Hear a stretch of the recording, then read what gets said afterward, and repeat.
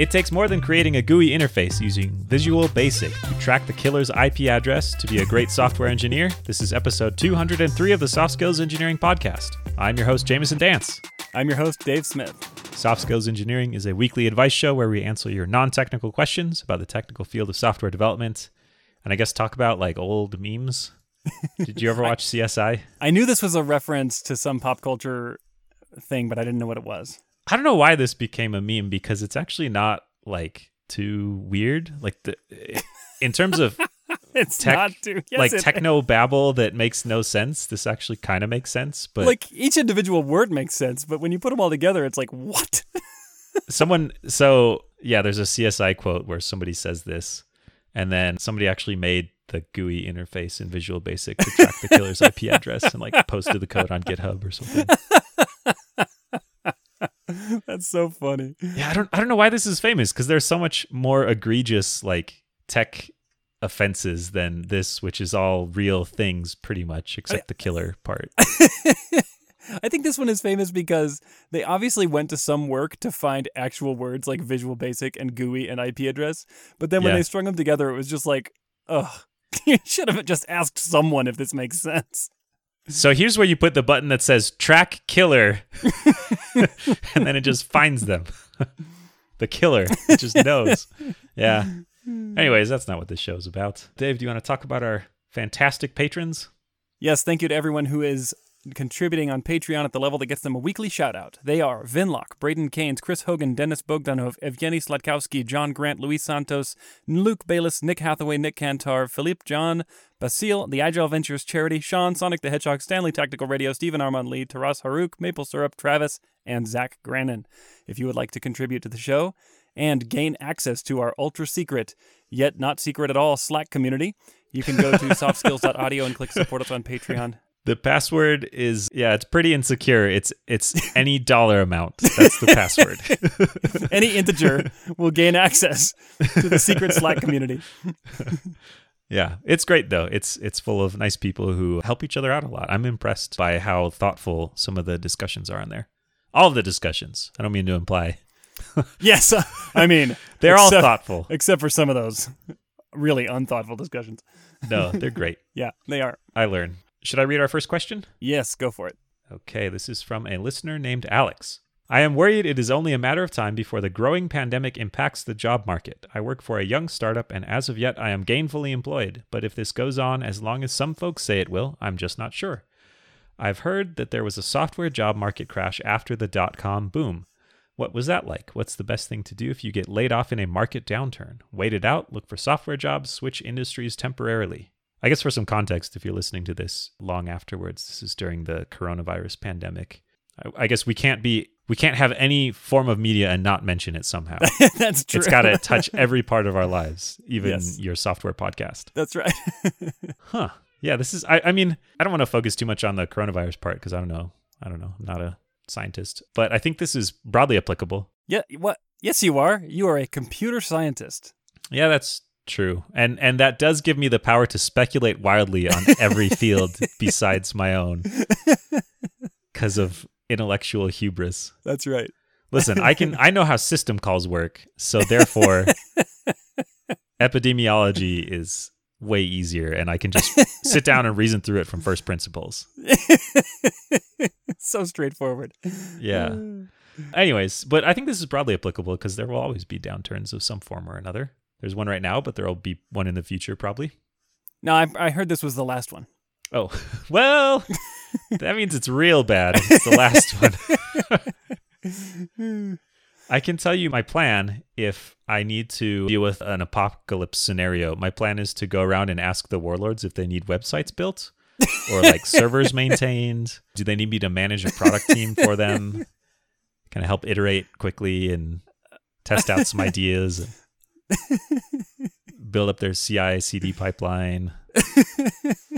It's hard to manage your like skull inventory, I guess. So you probably need software to do that. Oh man, where do you get these ideas? I don't know. These are just this is from me wondering, like, what would I do if zombies came alive? Because there are people who have, I mean, if you're a contractor, like a house building contractor of that, like you could be useful, you could build fortifications, build houses inside those fortifications. Mm-hmm. But what would I do? Like I would be bad manual labor, I think. And I'd whine. I'd be like, where's my free catered lunch? Yeah. My hands are soft. I have blisters. Can I get a standing desk to... Is there a sitting shovel? Yeah, I'm going to sit on this yoga ball while I dig trenches to put the bodies in because it's better for my back.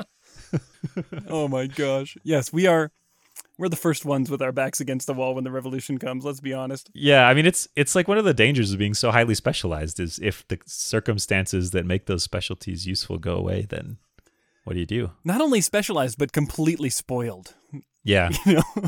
Specialized in spoiling myself. Oh, man. I don't know. I do worry about that. So I think the end of this conversation is me turning into a prepper. But let's assume it's not quite that bad. Okay. Yeah, what do you think, Dave? Well, why don't we talk about what we do know, which is in past downturns, what it looked like. And sure. I think everyone has this moment where they realize that they're getting old when they say something to someone who they thought was their peer, maybe even their same age, and that peer just looks back, and it's like a historical reference that was part of your life, and that peer just looks back at you like cross-eyed, like, what are you talking about? Yeah, like when you mention the year 1999, and then you realize there are grown-up adults who have families who are like, I wasn't alive then. Yeah, exactly. I do remember I think it was 2014 or 15, I had a coworker, and I was just chatting with them about the .com crash, and they just hadn't heard of it. And I was like, wait, what? And then I was like, okay, well, it was like 15 years ago. Okay. And you are 28. So yeah, you were in middle school. Of course you didn't hear about it. You didn't care about that. And the funny thing was he came back to me and he was like, oh yeah, but that just affected tech, right? It's not like the economy changed or anything. And I was like, well, why don't you go look at a stock chart and you'll see there was a pretty big crash. Anyway, so that was my moment when I realized I was getting old. And the industry had kind of been growing up around me, and I had been, surrounded by people who were all 10 years younger than me. Yeah. So yeah, I did live through the .com crash, but I came at it at kind of a little bit right on the cusp of starting my career. So I graduated from college in 2003 and started my job search in early 2003. And this was about, I guess, like a year and a half or 2 years into the crash. I don't remember the exact date that things really started going down, but we were pretty far into it at this point, and software jobs were hard to find. In fact, I was so nervous because the .com crash happened while I was in school still. So I'm going to classes and hearing all these stories of people who are graduating and getting these massive offers from big tech companies with huge signing bonuses and big perks and stuff. And I was getting really excited. I'm like, this is really cool. What a great time to be in computer science. But then about halfway through my major, all the stories started changing. In fact, I remember one story was Intel had done its annual college hiring, and they had made a bunch of offers to a bunch of students, including signing bonuses. And then a month or two after they had sent all these offers out, they sent letters to all these students saying, you know what, keep the signing bonus, don't come to work. We don't have a job for you. Wow. Yeah, that's so different because from my experience, because I've never known a world in which it was not easy to find a new job. Right. It's just this constant frothing frenzy of everyone trying to hire developers. So yeah, that is pretty different. It is different. And when I finally did graduate in 2003, I started the job hunt before I graduated. And I remember I applied to about 6 or 7 jobs. We didn't have LinkedIn, so there wasn't just like, I didn't have a backlog of recruiters who had reached out to me, for 100 different opportunities. Yeah. So I applied to 6 jobs. I only got calls back from 2 of them. One of them was really awesome. It would have actually been working for the Open Source Development Lab. That's what it was called at the time. This is what turned into the foundation. I think the Linux Foundation is what this got renamed to later. I would have actually been writing code to help Linus Torvalds do kernel releases, which would have been really cool. I didn't get that job though. Think of all the fun stories you would have about being yelled at by Linus Torvalds. So true. If you had that job. I know. Oh man. I might not even be a software developer today. Anyway, that would have been amazing. Especially, I was such a young, what's the word? Just ideological, way, way into open source at the time. Yeah. My computer was blessed by... You would have been working at church. Yeah, exactly. Yeah. Oh, man. Anyway, those were good times. So, yeah, did not get that job. And I ended up getting the job the second callback. And when I went to apply, I interviewed. They did campus interviewing, so I showed up, did interviewing on the campus, and the interviewer told me they were interviewing 200 students from 3 universities to fill 3 positions. Yikes. Yeah. And I was like, oh my gosh. Those numbers boggle my mind. Like, think of your experience on the other side interviewing people. Have you ever interviewed that many people for one position? I mean, it feels like their process is bad if they have to invest like 5 hours with 200 people to hire 3 people. Anyways. Yeah, it was crazy. Well, now, to be fair, the 200 people were just the first wave. And so they were like 30-minute... They're like screening 200 people. Exactly. So it's like 30-minute interviews in a little interview pod on campus for 200 people. But still, that's like 100 hours, right? Yeah. So I got past the first wave, got invited to an on-site interview, went through that. And that was like more of a traditional interview where I met with like 4 or 5 people sequentially, and they each asked me random weird questions. And I ended up getting the job. So there were 3 of us that got this job. And I was just so grateful to have any job at this time because I really had no other prospects. But it was just crazy. And of course, the pay was, about $30,000 less than the rumored big tech salaries that were coming out. So very low. Yeah. So I think that's probably a natural thing that will happen is that if this drags on and it turns into a first-class downturn for software, is that salaries will probably come down. And that happens slowly, I think, because they just stop going up, but cost of living goes up, Anyway. Yeah. So that was my story. And it was so weird at the time, or the jobs were so scarce that I actually applied to grad school because I thought, you know what, I'm just going to ride this out by taking on some student loans. I'll just spend the next couple of years insulated in academia, maybe get a master's degree, and then I'll try again when hopefully the market is warmed up. So I applied to a grad school at University of Virginia for the computer science master's program. And if I'm remembering this correctly, they had like 30 or 40 spots open for grad students and 900 applicants. Yikes. For those spots at the time. So grad schools will probably fill up if there's a downturn. Yeah. And I didn't get in there. I did not get into UVA. I did apply to another university where I did get in, but then I got the job offer to actually start working. And at this point, I was getting pretty sick of being in school. So I decided to take the job. So that's what it was like for me. Yeah, it's just such a different world. So different. Do you feel like it's affected how you have approached your career when you started? I mean, I started my career in a time of plenty, basically, where tech was booming and continued to boom even more, basically until right now. I mean, there's been kind of some growing cultural dissatisfaction with tech, but that hasn't quite affected jobs that much. But I feel like, it would be hard not to affect jobs right now, just given how things are. Like, do you feel like it's affected how you evaluated opportunities or did your work or? I don't think so. I was so oblivious at this young age that I don't think I really appreciated the predicament that we were in at the time. And I also didn't have a lot of responsibilities, So it's like, so you lose your job for, maybe you can't get a job for a few months, no big deal, right? Like, I had low obligations. Yeah, it's like, well, I have $500. That should carry me through exactly 3 months. Yeah.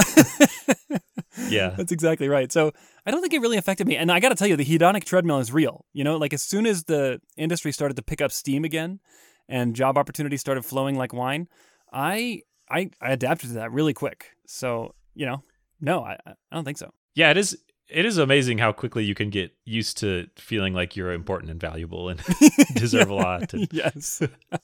Turns out we're good at that. Yeah. It's so easy. Yeah. So what should our listener do if they're concerned or if they do end up getting laid off? Go apply to grad school.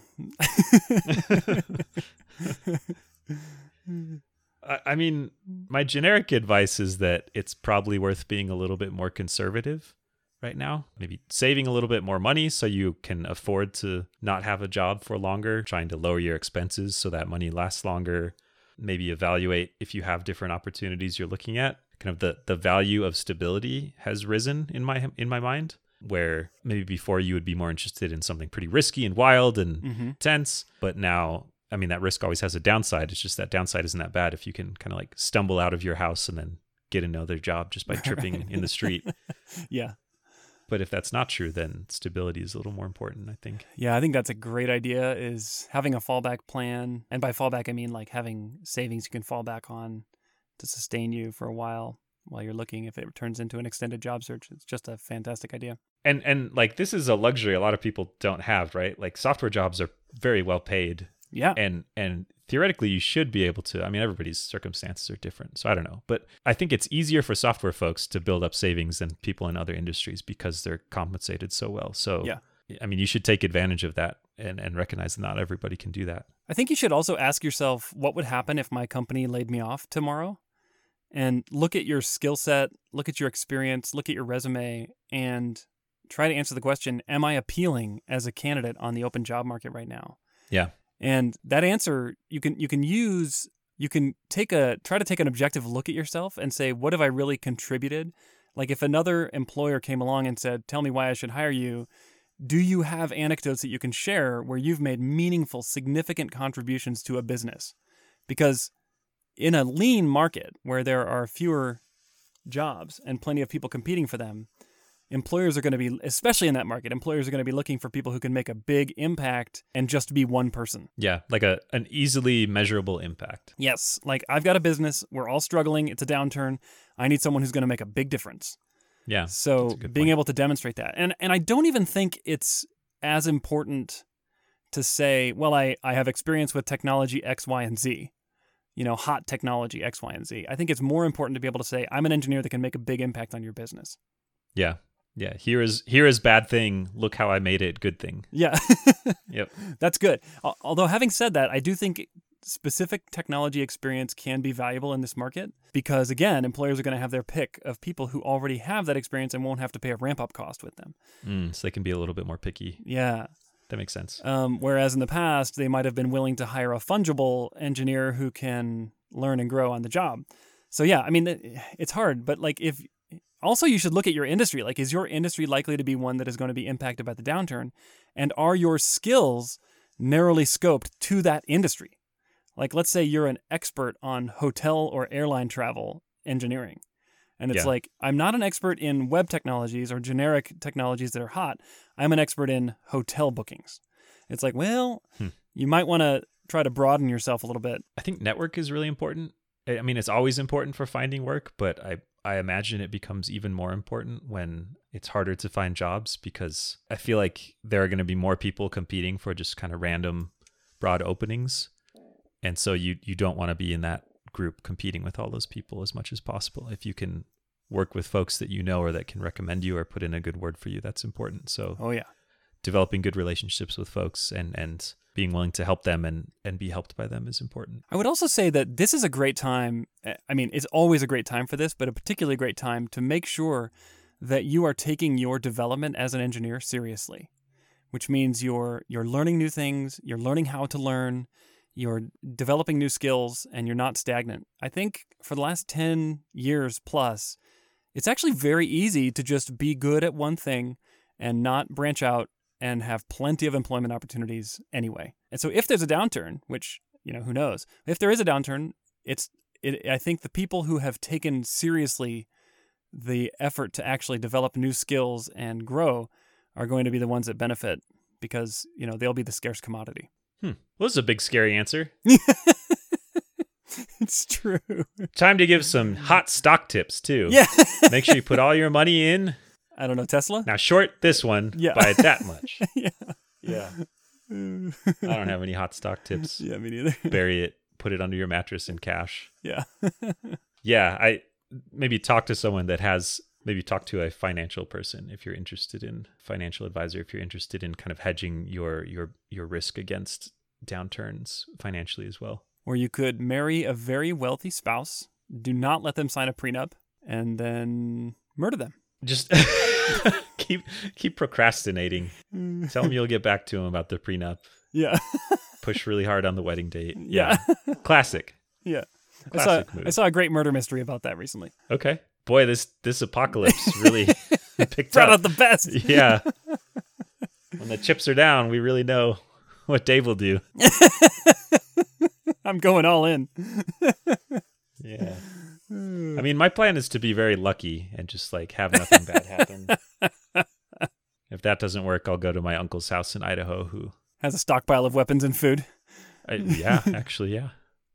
Great. Yep, he said if the zombies ever attack, then we can drive over there. Okay. Did he lend you a tank so you could make the road trip? Oh, can he lend me a tank? No, yeah, I would have to make my Subaru look very intimidating on the highway. Maybe some like paper mache turrets and paper mache turrets. I love it. daub some red paint all over it. Yeah, it's big spikes and stuff. Yeah, I mean, I don't know. We can't predict the future, but I do think it's most of this stuff is great to do anyways, no matter what the market is like, and it won't really hurt you. Yeah. So I don't think it hurts to say like, what would I do, and then do it right now, even if it ends up not being that bad. For what it's worth, and my predictions are worth even less than toilet paper, which actually is worth quite a lot right now. Well, yeah, I saw $60 a roll somebody was scalping them for. Oh, man. For what it's worth, my prediction is that this will probably not have as big of an impact on the software development industry as the dot-com bust did. I suspect that as a species, we have a addiction to data, technology, and engineering problems are just going to increase. So I don't know. I think developers are probably going to be okay, but I do think that this golden age will eventually end, and we'll become regular run-of-the-mill folks who, have to struggle and strive just like others. Yeah, I'm going to predict the opposite, so we cover our bases. I think we're doomed. Good. Okay. So one of us will be right. Nice. And the other one has to leave the show. Should we answer our next question? Yeah, sure. This comes from a listener named Nathan, who says, I'm a technical lead on a small team. 2 of my teammates are constantly annoyed with each other, and I need to know how to talk them down so we can be a better team. Let me introduce them.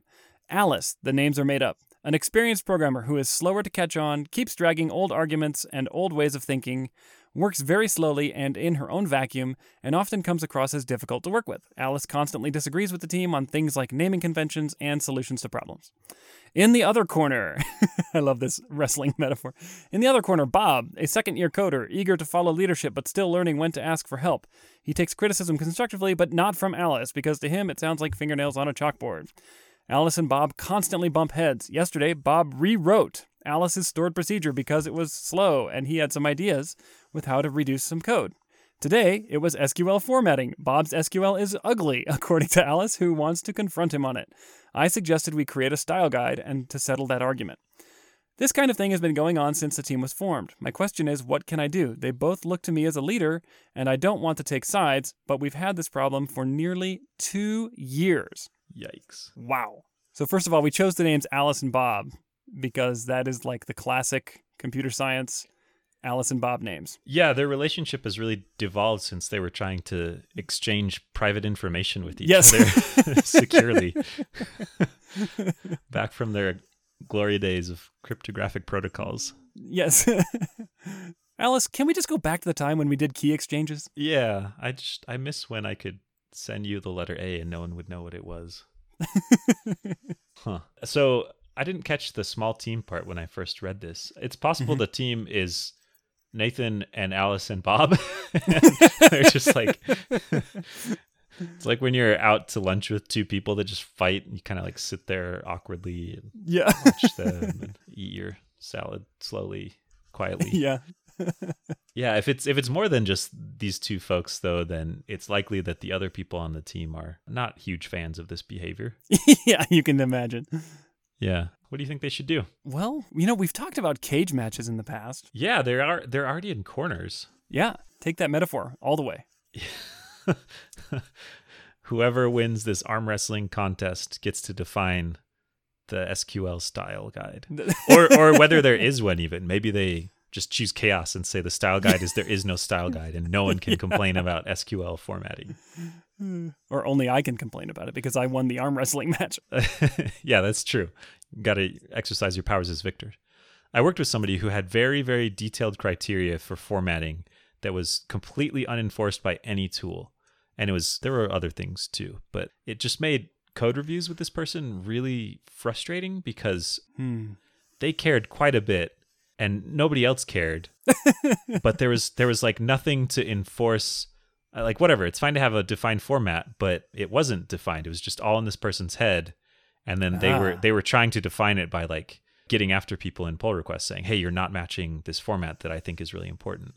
And it was just so frustrating because it prevented any conversation about like design and implementation. And it was all just in these little nitpicky details of match up my preferences exactly. Mm-hmm. My preferences, which I will only reveal to you as you violate them.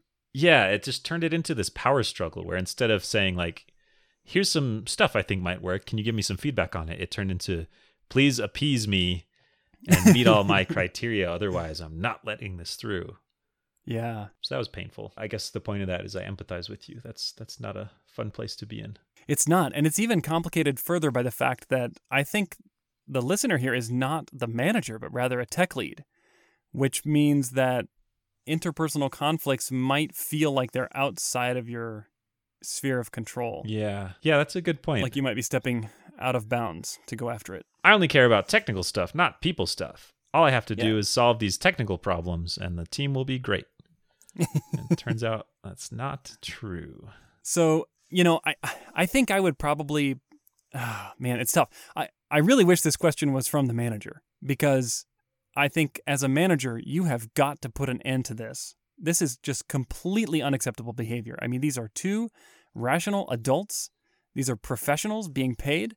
And this kind of behavior is just totally unacceptable. And as a manager, I think I would have to come down pretty harshly on them and say, listen, I'd probably bring them both in the room and say, you two are having a conflict. It's gone on for 2 years. It's harming our team and you need to end it, or else one or both of you is not going to be able to stay on this team. I think I would be that direct about it. Why? Because, I don't know, I just like muscling people around. It just feels really good to bully people. Yeah. Just like abusing power. No, I mean... I've just always wanted to say the phrase, or you're fired. Yeah. Now that I said it out loud in roleplay, it doesn't feel as good as I thought it would. But seriously, I mean, this kind of behavior, it wrecks teams. I mean, we hear the word toxic thrown a lot around in our culture, but this is toxicity. And it spreads, and it makes it so that when these two people are engaged in this kind of behavior, none of the other people on the team can be at their best. And so I think as a team, I insist. I've seen that very directly, where it's pretty easy for even one bad relationship on a team to just like smush the whole team. Yep. So you got to fix it. And as a manager, I'm not going to sit down and be like, tell me why you're so upset about this SQL code formatting. I'm not really going to indulge in that. I'm just going to say, you got to fix this. If you want to ask me specific questions about how to fix it, I'm here to help. But you're an adult, you're a professional, especially this Alice in this scenario who's got many years of experience. I expect that person to learn grown-up people skills and how to interact with other people. And if you can't interact with someone who's 2 years into the profession, then that is turns out that's a required skill to be on our team, is that you have to be able to interact with others, especially if you're more experienced. So, I mean, you said that's what you do if you were the manager, but if you're the tech lead, there's this fuzzy in between where the tech lead might not have the authority to do it, but they're still responsible for the output of the team in some way. Yep. Like, I mean, do you just try to do that anyways? No, I think... You don't really have the stick to dangle over people's head. It's more like you're just saying, please fix it because it's hurting the team, not like, please fix it or else. Yeah, for sure. I think there are two approaches that I would take as a tech lead. The first one is I would partner with the manager. I would sit down and describe the problem as clearly as I can, and then strategize with the manager on how to solve this problem. If it's as bad as you say, the manager is definitely aware of it and has failed to fix it over the last 2 years, and so they might need your help. And maybe that's what's going on.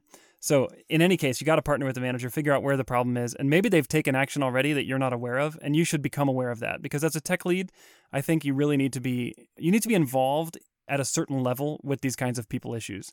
It doesn't mean you have to do their performance reviews every year. It doesn't mean you have to do their compensation, but it does mean that when there are serious interpersonal issues on the team, you probably need to be aware and partner it up with the manager to make sure you're presenting a unified front. So you've taken a pretty hard line here. The relationship has been bad for 2 years. What if it's the kind of thing, in my experience, the hardest situations to address are things where each individual instance is like not quite a big deal, Yeah. but the totality of it affects things. And it's hard to say, like, when you did this specific thing, that was just totally unacceptable.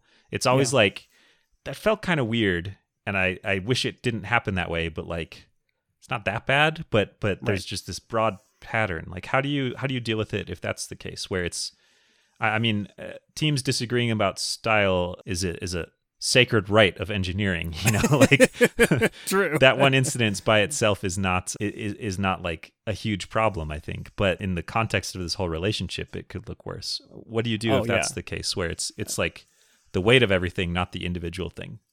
Given that this has gone on for 2 years, that's almost definitely what has happened here. And so I think it's probably not as clear to the parties that are participating in this toxic relationship as it is to you watching it from afar. And so in order to make it clear to them, I think you need to give them specific examples of unacceptable behavior. And I would just call it out and say, yeah, look, if you did this once, twice, maybe even 3 times over 2 years, we wouldn't be having this conversation. Everyone has conflicts occasionally, but you've done it 25 times, and here I've been making notes. So I think you probably need to start writing this stuff down so that you can point it out clearly to them. Yeah, that's a good call out. When you're delivering tough feedback about things that need to change, the vaguer it is, the harder it is to receive and act on for folks. Yes. Yes. Yeah, I like that. I like calling it out explicitly and saying that, hey, it's not the individual things, it's that there's this constant pattern that happens. Right. And what's going on here, I think, is that this pair of developers is creating externalities where they don't feel it as badly as the rest of the team. They don't feel the productivity loss from the rest of the team. They don't feel the unsafety that they've created for the rest of the team. Like the fact that other people on the team don't feel like they can engage in a healthy debate because they don't have psychological safety when they've got these two running around. Yeah. Like who's to say that the wrath of this one developer might not turn to you if you disagree with them, right? Yeah. And so I think as a tech lead, one thing you can do is you can help them to take the externalities back onto themselves by pointing out things that are happening on the rest of the team as a result of their behavior. And this might force them into an introspective attitude where they say, oh, I didn't even realize that these debates that I thought were just perfectly normal debates were actually causing the rest of the team to disengage. Yeah. You did talk about kind of avoiding talking through feelings, and I want to return to that because I want to agree with it, basically, that it can be tempting sometimes to be an armchair psychologist and think through, like, well, maybe Alice is feeling pressure because there's this new, young, eager person learning stuff quickly, and Alice doesn't learn stuff as quickly. That's what the question said. And so they're kind of reacting defensively and trying to defend. Like, it matters to them as a human. It does not matter to the team why they're doing it. Like, it's the effect of their actions that you want to focus on, not trying to kind of treat them with therapy. Yeah. Tell me about your childhood. Yeah, exactly. Tell me, are you feeling the icy hand of death approach as you see these new young developers? Yeah. Like, that can be a strategy once you have kind of agreement to work through a thing. But if you're just trying to lay out what's acceptable and what the expectations are, you don't want to dive into the why they're acting like that as much, I think. I thought you were going to say that can be a strategy once you've completed your psychology PhD. Oh, yeah, that too. Yeah. I don't know. I've read a couple. I read Drive, which is by a psychologist. So I think that gives me all I need. Also, again, you are a computer scientist. So, Yeah, that's true. Don't underestimate your psychological abilities.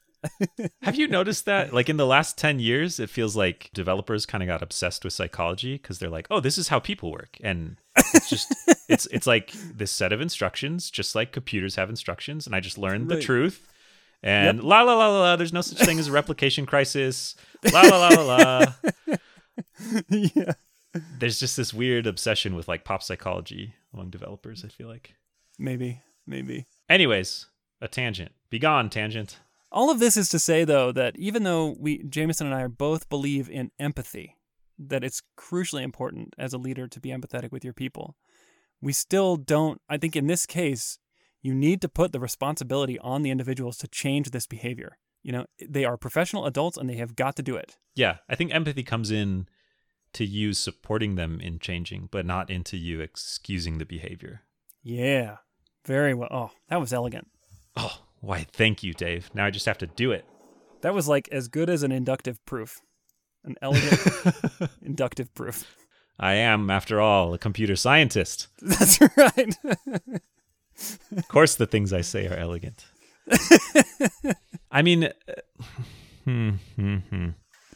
firing someone is like the ultimate stick, and it has a pretty big blast radius in terms of effect on the team. Mm-hmm. Do you really think this merits it? I know you said early on that either one or both of you would be gone if this doesn't get worked out. I think that as a manager, if you want to like kind of cool that down a little bit, you can say, I don't see how the two of you can remain on this team with this behavior any longer. And that opens up the possibility for an internal transfer. It opens up the possibility for role change or a team split or like a charter focus where you're not going to be working with this person. But, I think the other person will read the message loud and clear. It's like, yeah, I do have in my back pocket the idea of terminating your employment, but I'm not reaching for it right now. Yeah. I mean, one more question is there something that Nathan could have done earlier? Like say they had a time machine. What's something they could have done before? Just have this same conversation, but earlier? Oh, definitely. I mean, the fact that this has gone on for 2 years is going to make it a lot harder because now the manager who's supposed to have these hard conversations has to acknowledge, I failed to do this on time. Like, part of the responsibility belongs with the manager, right? Yeah. It's a horrible feeling to be delivering hard feedback and know, like, it's better late than never, but this should have happened earlier. Yeah. Yeah, that's a really sucky feeling. You can imagine you would have nipped this in the bud quicker. And I think that Nathan will probably take this lesson back for future jobs and say, if I see this kind of behavior beginning, I know to have the conversation now because it's only going to get harder. Yeah. We've talked about this a while ago, but there's a skill in working with people that you don't naturally get along with.